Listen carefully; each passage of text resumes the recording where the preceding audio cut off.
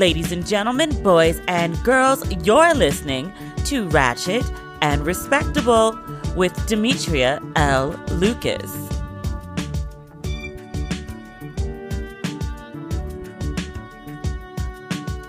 Let me tell you how I am fresh off a flight from DC to LAX. I'm a bit jet lagged. I had no plans to record a podcast today.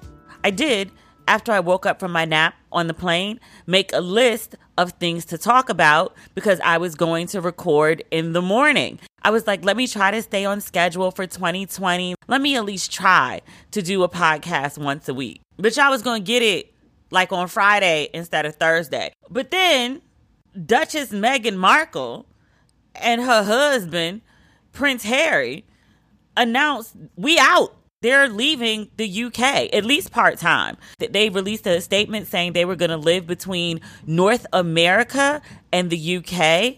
North America, I think they mean Canada. I'm not really sure. I feel like if they were coming to the United States, they would have just said we're going to the US. They will be stepping back from their royal duties. They mentioned that they still supported the crown. And everyone's like, what? And I love it. And I'll tell you why. I love it for two different reasons. One, I love the love conquers all of it. If you've been following Meghan and Harry's story, Meghan's taken quite the beating in the UK press. Harry has some familiarity with that from the way that the press treated his mother, how the paparazzi killed his mother. They contributed to her death. He doesn't take the harassment of his wife by the press lightly at all. He's released several strongly worded statements. He and Meghan sued a couple publications, I want to say for publishing a private letter that she'd written to her father. It's been a mess, but he's been very outspoken over the treatment of his wife. There was a documentary last year when Meghan and Harry were in Africa. Meghan was visibly upset. She looks so sad. And we talked about that on the podcast. I think that was the episode People in Glass Houses. But they've been having a very rough time in the UK. I remember when that documentary came out, Wendy Williams, who was very nasty towards Meghan about it, she had a solution. She was like, if you guys are having such a hard time, you could always come to America.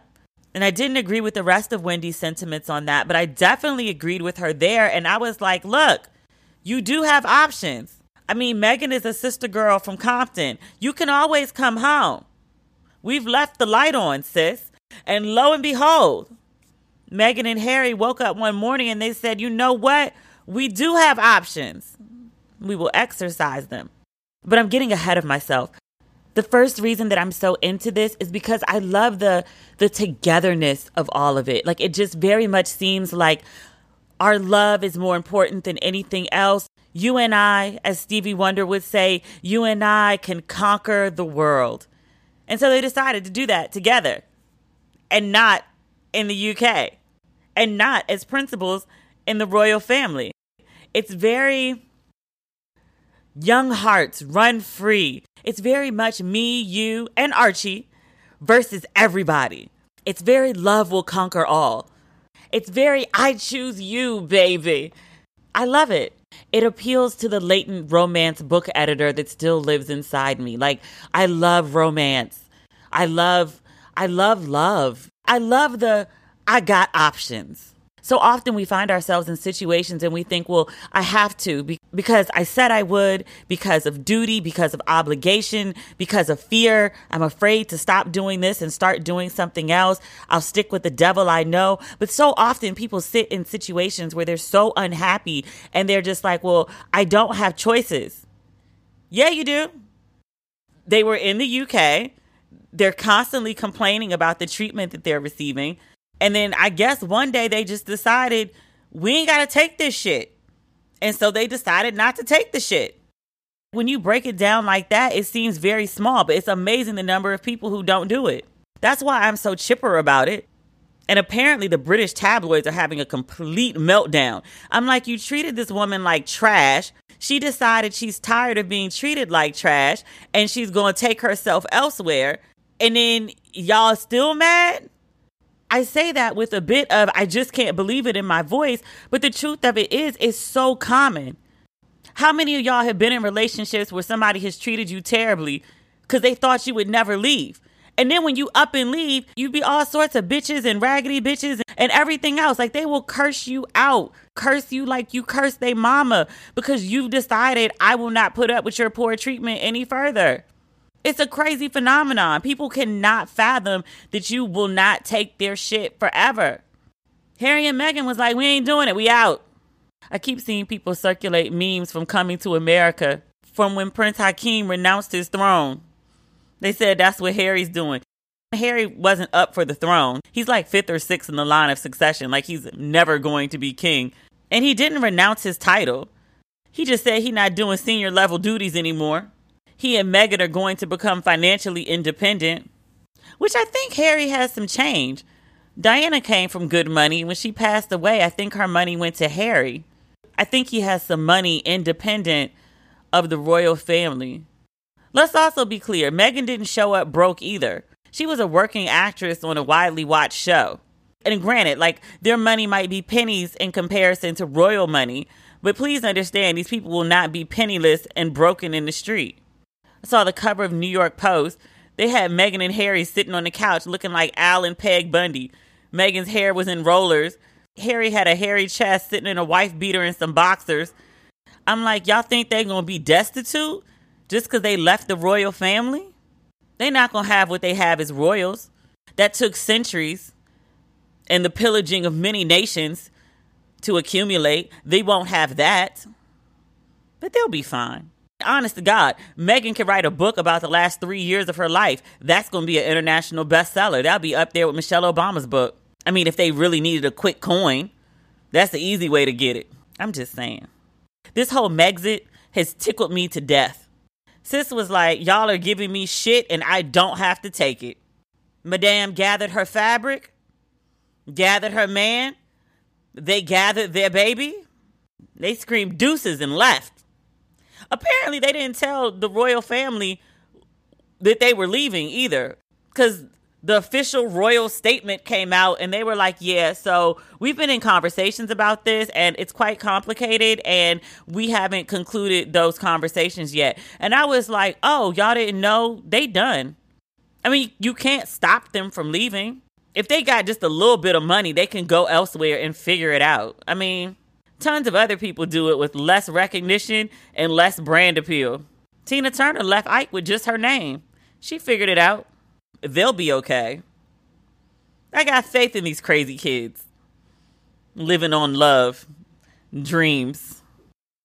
Season 3 of The Crown just came out. It's a very well-written show. It's a good quality show. I'm going to need them to pick up the pace, though. We got to get through the Diana years, which that's going to be a shit show. We need to hurry up and get to the Meghan and Harry years. That would be some quality television right there.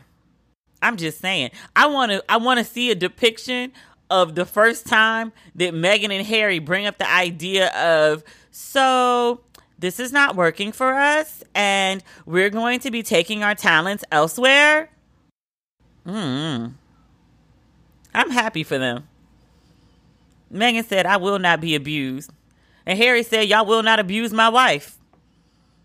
I saw some lady and was like, Harry's doing all this for a piece of kitty cat. I'm like, really?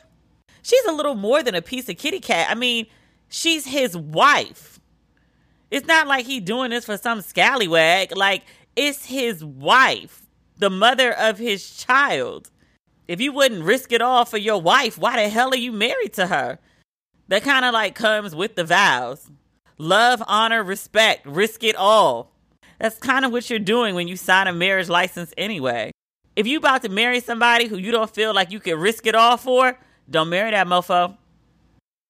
Can we talk about writers' rooms for a minute? Your good friend Tyler Perry, he got up on social media and was like, yeah, I write everything myself.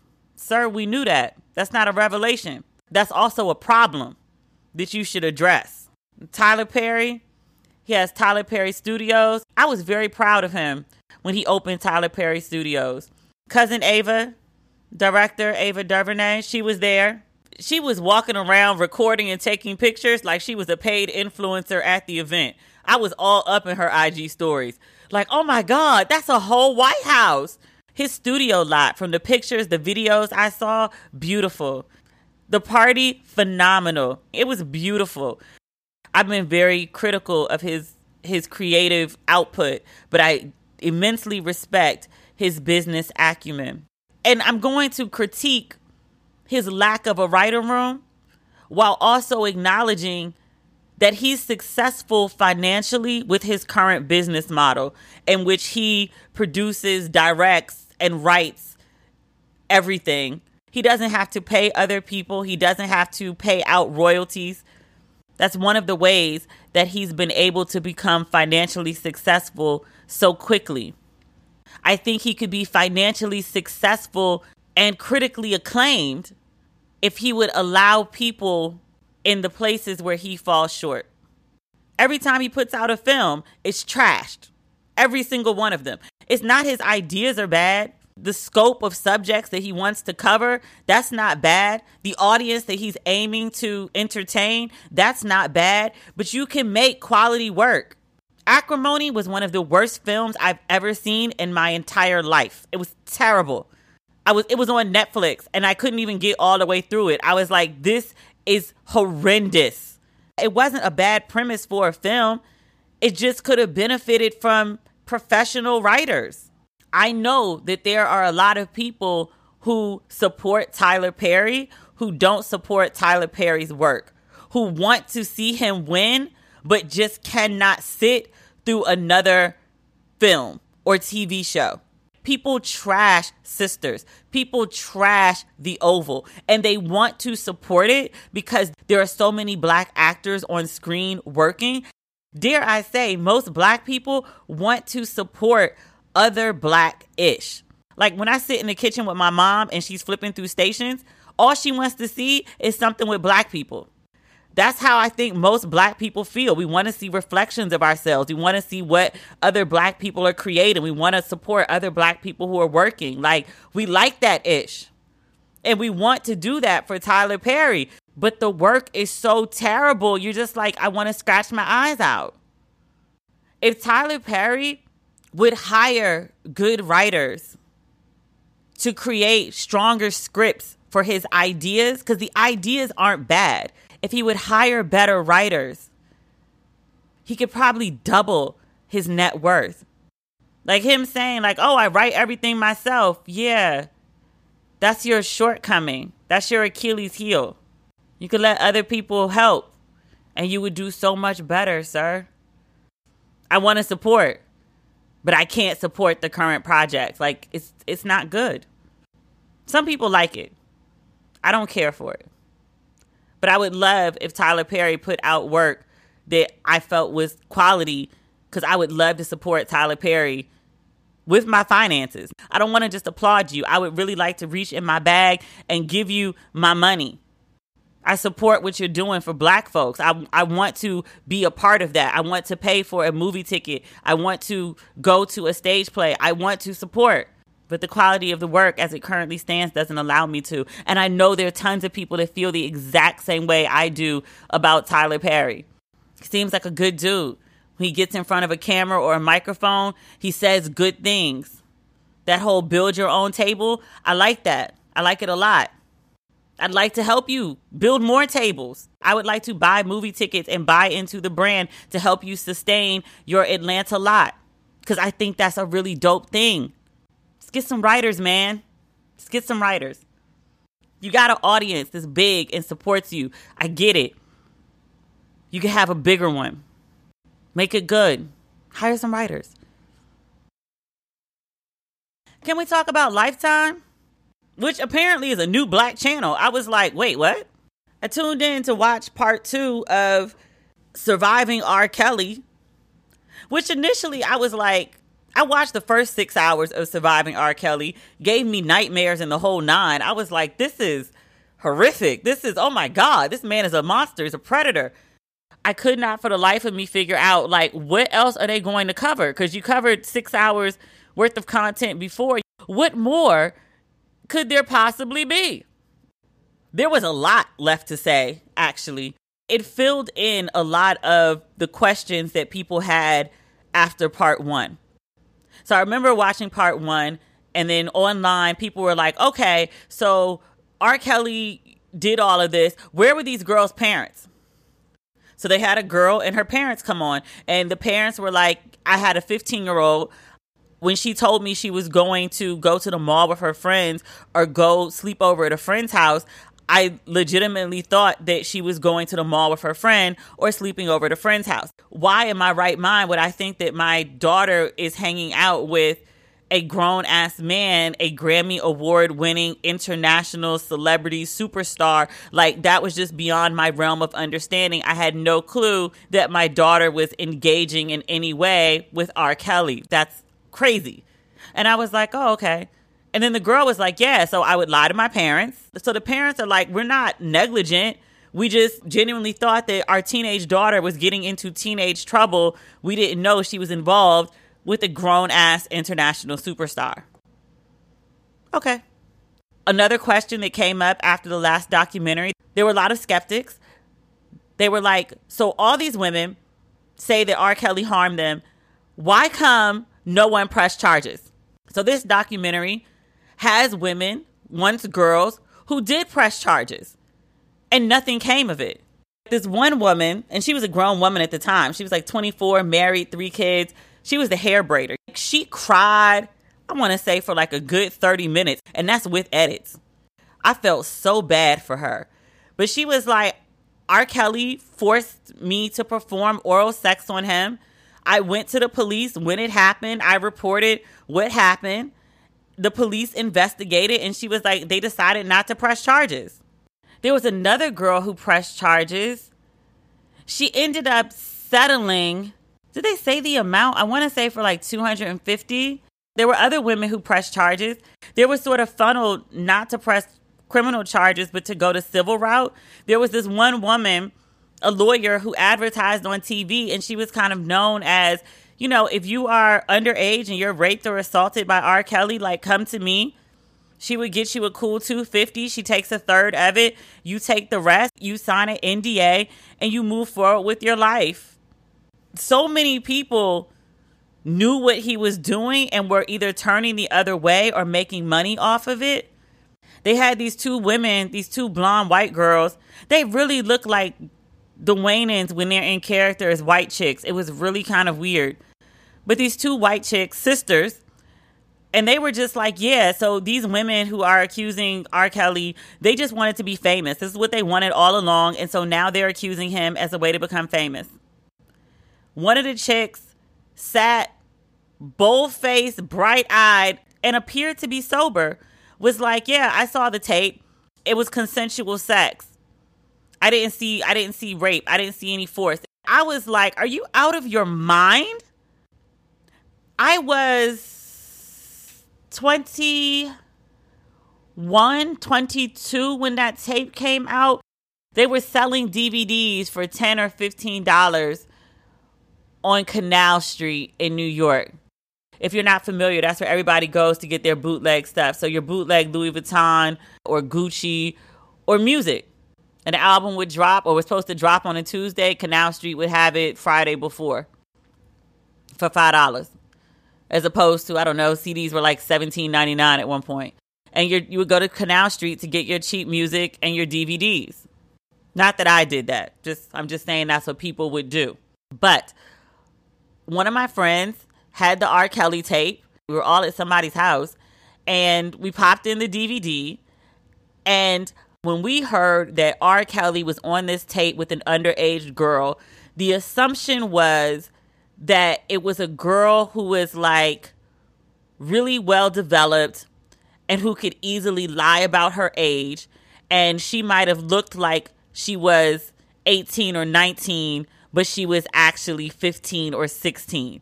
We just couldn't fathom that he was into girls. Women who were young is different than girls. And understand that I'm making the distinction as he believed that she was legal, but because she looked older than her age.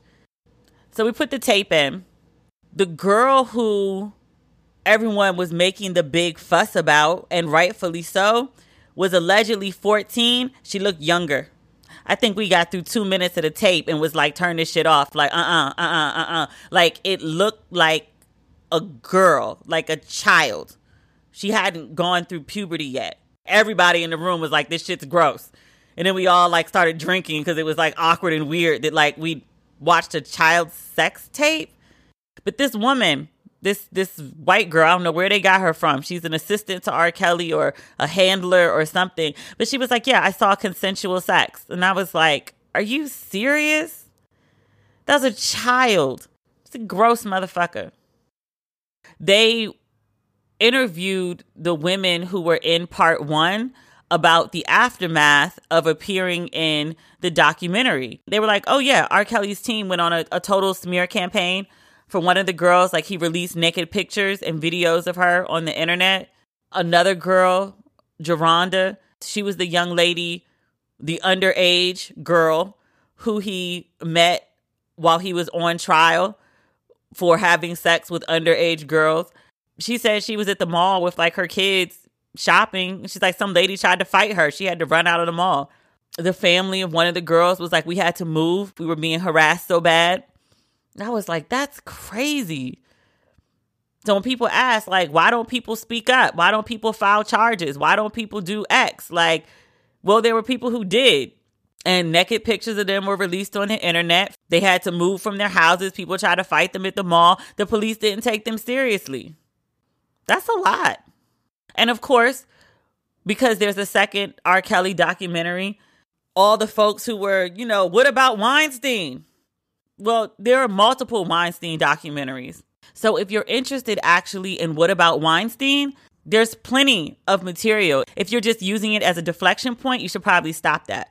And in the same way that people said, why is there another surviving R. Kelly? He's already in jail. We don't need another surviving R. Kelly. Like, why more? You could ask that same question about Weinstein, because Weinstein is currently on trial. His trial started in California this week. And I want to say the day his trial started, more charges were filed against him.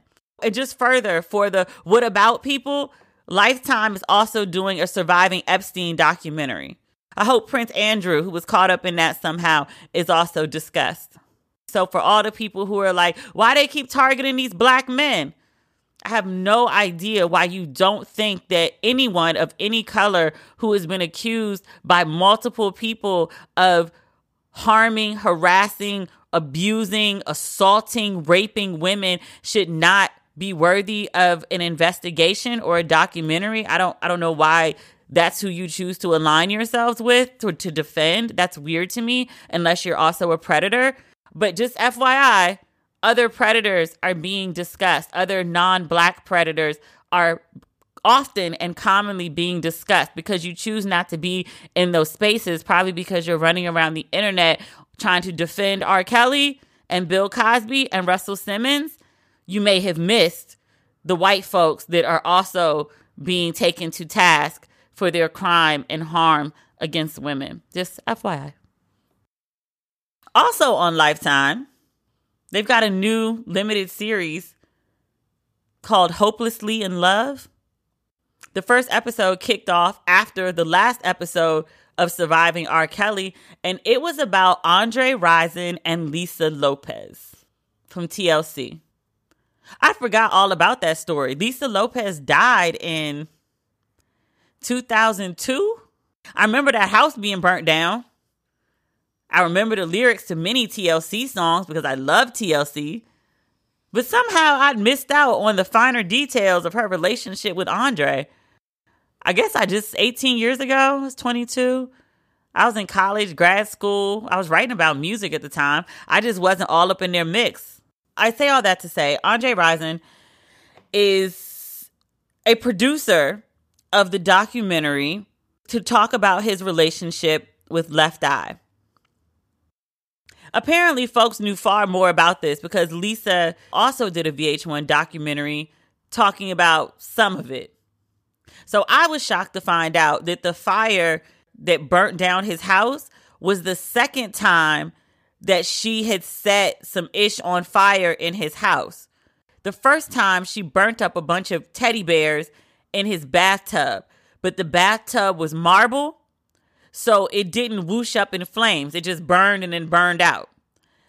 But the second time, he beat the shit out of her by everybody's account in the house because they weren't there alone. Her sister said he came home mad, beat the shit out of her, had 2 people in front of his door so the sister couldn't get in to the bedroom or whatever room to stop him from beating her. When he was done beating her, she goes and gets all of his shoes and puts them in the bathtub and lights that bitch on fire. When he remodeled the bathroom after the first time she burnt it up, he did it on the cheap. He didn't get a marble tub, he got a fiberglass tub. And that fiberglass tub went up like whoosh. So the sister said they standing there watching the shoes burn, and then they see this rolling black smoke, and they standing there coughing, and they were like, oh shit, this is a little different than last time. So they ran out the house. Everybody that was in the house ran out the house, including Andre's sister. I'll talk about her in a second. Lisa gets outside, busts all the windows on Andre's cars, then gets in the car and drives off. Andre's house is on fire. It starts to rain. He gets on a motorcycle and goes looking for Lisa, who just burnt up his house, to make sure she's okay. And he says in the documentary, I'm trying to figure out how I'm going to tell my mama what happened, because it ain't like we fixing to break up over this. She burnt his whole goddamn house down, and they wasn't fitting to break up. I was done. Andre's sister, literally, Andre and Lisa's relationship has been over for 20 years. At the time of filming, Lisa had been dead 18 whole years. Andre's sister is mad about Lisa like that chick slapped her in the mouth yesterday. She's on video, eyes bugging out, neck rolling, like heated about this chick. And then the sister is detailing events of her interaction with Lisa. And she was like, yeah, I didn't like her. Like, she just moved in the house one day, which was its own thing. Lisa had a habit of just moving into people's house and never leaving. She details sometime that she cut up Lisa's clothes. And I was like, sister, is your brother your man? Like, that's something that like psycho girlfriends do when they think their man is cheating on them. Your brother, like that's your brother. Why are you cutting up his girlfriend's clothes? Like, that's crazy. But she was hot. Like everything was fresh. And then I was thinking about it and I was like, you know what? If somebody tried to burn down a house while I was in it and put my life in danger, I might still be 38 hot with you 18 years later. Some other fun facts from the documentary. Apparently Left Eye and Tupac had a thing. I didn't have a clue they even knew each other. But her sister, was it her sister who described it? She was like, yeah, Andre had her heart, but Tupac had her soul. She thought Tupac was her soulmate. To which I wanted to know, can we have a list of women who Tupac was not their soulmate? Because I feel like he's Jada Pinkett Smith's soulmate. He was Kidada Jones' soulmate. Something happened with him and Faith Evans, maybe. There's a Faith and Biggie episode of Hopelessly in Love airing this Friday. I don't know what I'm going to do because I don't have cable, but I got to watch that when it airs. I feel like Tupac was everybody's soulmate. Like, make the list of people who were not Tupac's soulmate. That might be shorter than the list of people who are. But she dealt with Tupac, and Tupac and Andre were friends. At some point, by Andre's telling of events, Tupac pulled up to his house to pick up Left Eye, and they got in and went somewhere. And then Left Eye came back early and found him in the house with another woman, and I think that's when she burnt up them bears. You can't burn up somebody's house because you caught them cheating in the house. Like, I understand the desire to do so, but that's not justifiable. I will say, Left Eye's sister was like, she never meant to burn down that house. And I think Left Eye said that when she was alive. She was like, I was just burning up his shoes. I wasn't trying to burn up his house. But if you beat my ass, there's no real limit on how I get to retaliate. And if I choose to retaliate by burning up all your shoes, and it just so happens that your whole house catches on fire because you got a second tub for cheap, I'm not going to say Left Eye was right. But I'm not going to say Left Eye was wrong either. You beat her. Something was going to happen. You're going to have to get some get back for that. You can't just beat people and just be like, well, you got beat. No.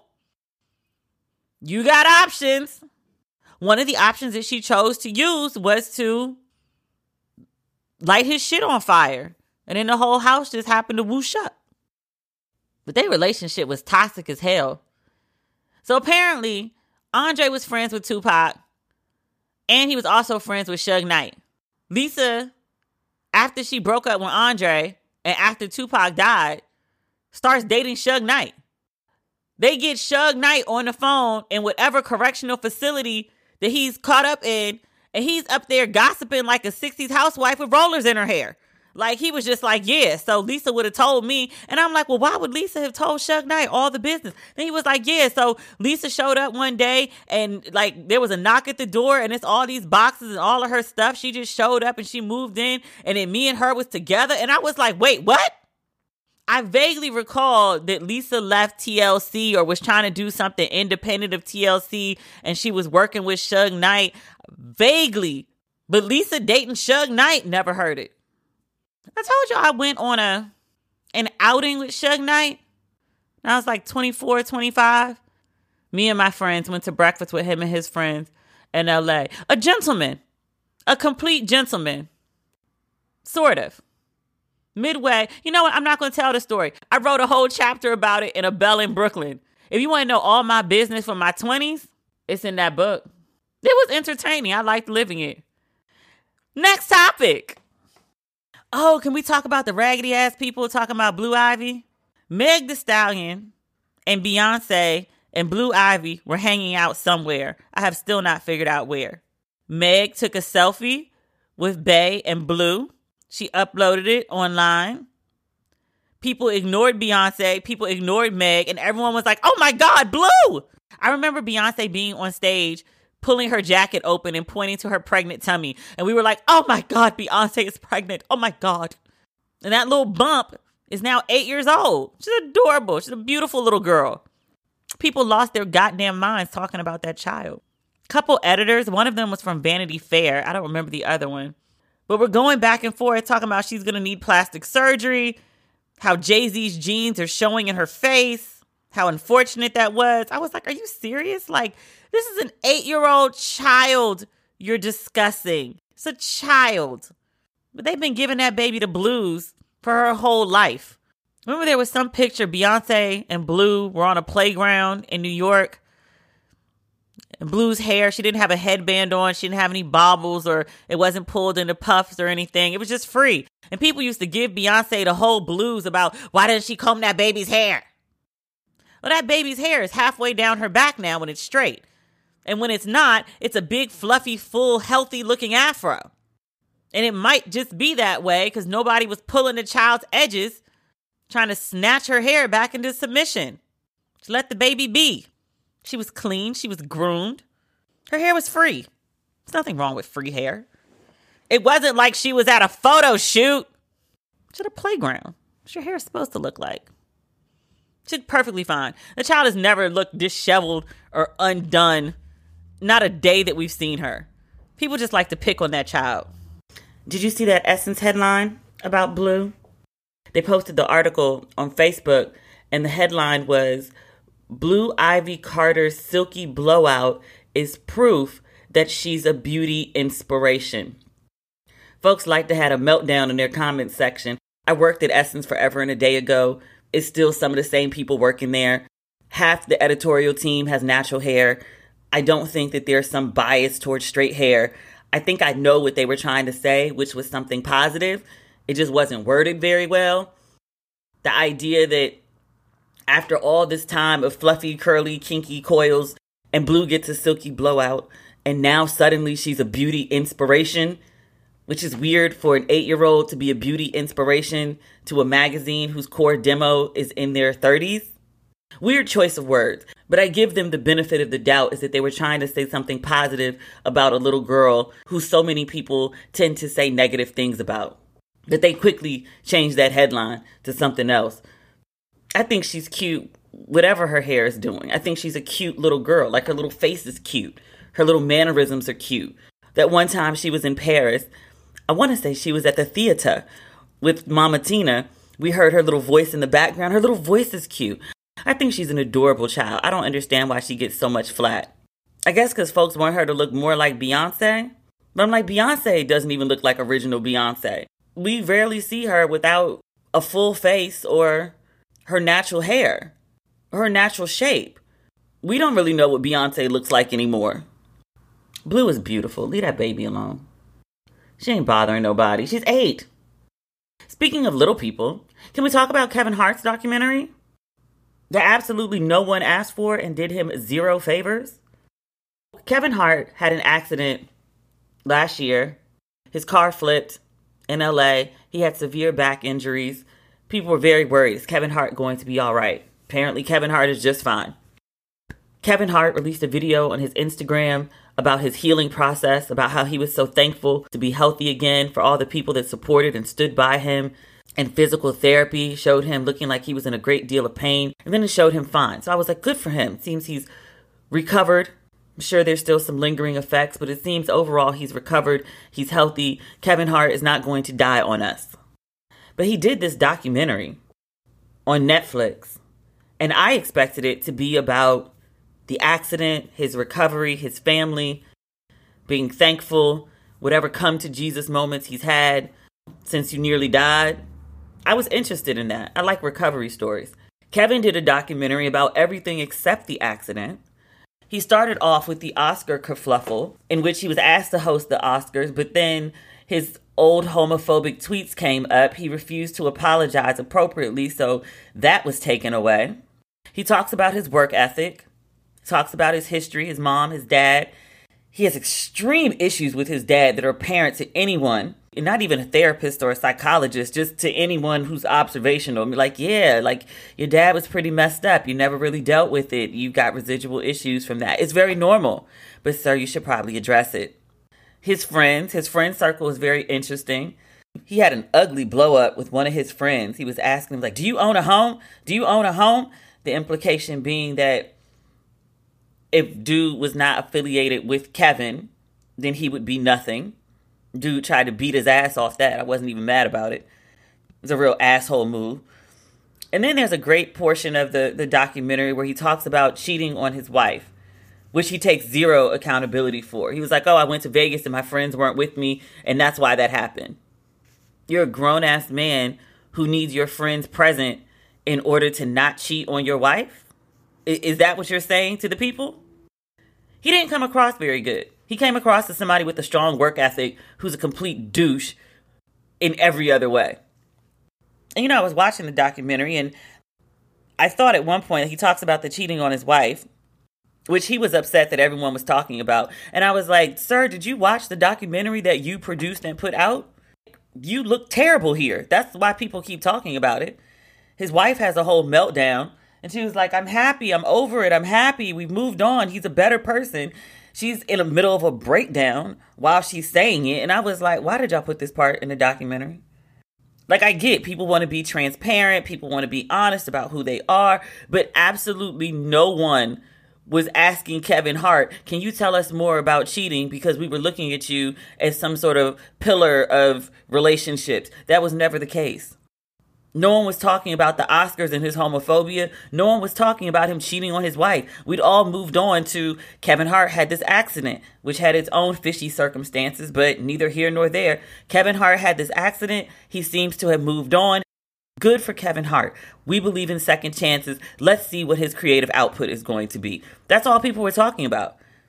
He put out this documentary and went and dragged up his old tea, and now everyone's looking at him crazy. I'm like, you did that to yourself, sir. No one asked for that documentary. No one was asking you about, you know what, you should really talk about is your cheating and your homophobia. He did terrible with cleaning up the cheating. I was like, this man don't know accountability. It's not in him. Until he gets into that aforementioned argument with his boys on the plane. He apologized immediately.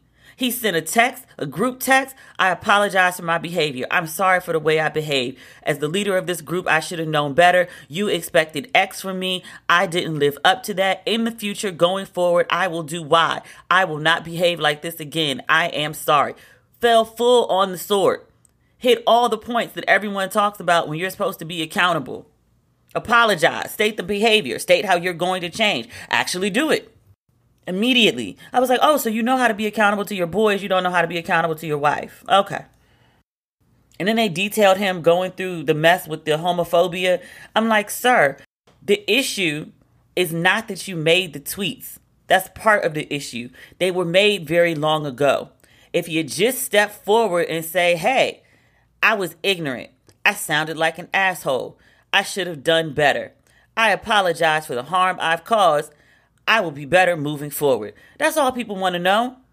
I think the vast majority of people, when they see celebrities, have a basic understanding that they are human and they make mistakes. If your mistake is, sex with an underage child, you got to take that L. But if your mistake is, at one point, I said extremely ignorant things 10 years ago, I have evolved since that time, and I'm apologizing for it, I think most people are reasonable enough to say, I too have said stupid shit. I too would not like you to drag up my tweets from 8 years ago. They probably won't be very PC. It's a different culture, a different level of ignorance. Be honest. But if people can say, I said that then, I don't believe that now, I've been informed, I've been enlightened, I apologize for the harm I caused. Okay, let's all move on. Eddie Murphy just did Saturday Night Live. People praised it. It was not my favorite. I'm a huge Eddie Murphy fan. I don't think the characters that he did in the 80s that he updated on Saturday Night Live, I don't think they aged well. I'm going to stop short of calling it cooning and just call it a bit of pandering to white folks. I was a kid at the time Eddie Murphy was on Saturday Night Live. My friends who were teenagers and in their 20s loved it. They thought it was genius. They loved the Saturday Night Live episode. So take that for what it's worth. Eddie Murphy had made terrible jokes about gay folk, about HIV, AIDS. They went back and asked him. They said, Eddie Murphy, you've said some terrible things about gay folks and AIDS. And Eddie was like, yeah, I did. Some of that stuff was very hurtful. And I apologize for the hurt that I caused. I've had more time to think, and that's not what I believe now. And the story went away. You're asking a man over 50 what he said half a lifetime ago. I would like to hope that his thoughts had evolved. If you have the same mindset at 50 that you had at 20, something is wrong. That whole documentary, Kevin Hart should just scrub that from Netflix and pretend it didn't exist. Because I think a lot of people were just like, oh, he works hard. That's what you know Kevin Hart for. He's funny. That's probably the second thing. Even if you don't love his work, like it's not Tyler Perry level where you're just like, oh my God. You're just like, oh, I'm not, like Kevin Hart, but I don't go to Kevin Hart shows. Okay. Or I like his films, but I don't like his comedy. Or I like his comedy, but I don't like his films. That happens a lot with comedians. I don't particularly like Eddie Murphy's stand-up, but I love Eddie Murphy movies. Until Dave Chappelle's last show, I like Dave Chappelle in skits. I don't mind Dave Chappelle in movies, but I wasn't a big fan of Dave Chappelle's stand-up. I don't particularly like Chris Rock movies, but I love Chris Rock stand-up. It's weird. Or it's not. Some people like me as a writer, but don't like me as a podcaster. Some people like me as a podcaster and a writer, but don't like me on video. People just have their preferences. Different platforms resonate different ways. But Kevin, that documentary, I think people who really like Kevin Hart still like Kevin Hart. And if you didn't like Kevin Hart, then you still don't like Kevin Hart. But if you were on the fence about Kevin Hart, I think it pushed you to the negative side. I don't know anyone who watched that documentary and was like, you know what? I like Kevin Hart so much more now. Did nothing for him. Hope it was a good chat. I guess we need to talk about the new season of Power. I'm about to spoil it, so if you haven't watched it, you should probably just cut me off now. Dre is dead. I was very Omarion. I don't feel no ways about it. I've wanted Dre to die for about 2 seasons now. It was a good death.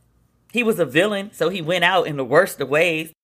They roasted his ass like chestnuts on an open fire. So not a Dre fan. But he didn't kill Ghost, who, by the way, is dead. But I don't know if that means James St. Patrick is dead.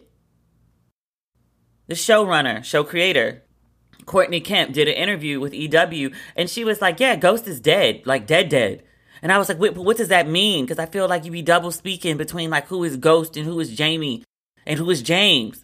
Like, is Ghost and James dead, or just Ghost is dead? So he not a drug dealer no more, but he could be like a father and a businessman. I don't know. I wouldn't really care if Ghost was dead either. He also deserved to die. But Dre didn't kill him. I'm still with the Tasha killed him theory. We'll see how that plays out. Apparently there are 4 more episodes, and they're all told from different characters' perspective about the day that James died. Translation, we got about a month to go before we find out who shot this man. That's actually similar to what Dallas did. I think it was season 2 or 3 where they shot JR at the end. And then when the season came back, they waited until episode 3 to tell us who shot JR.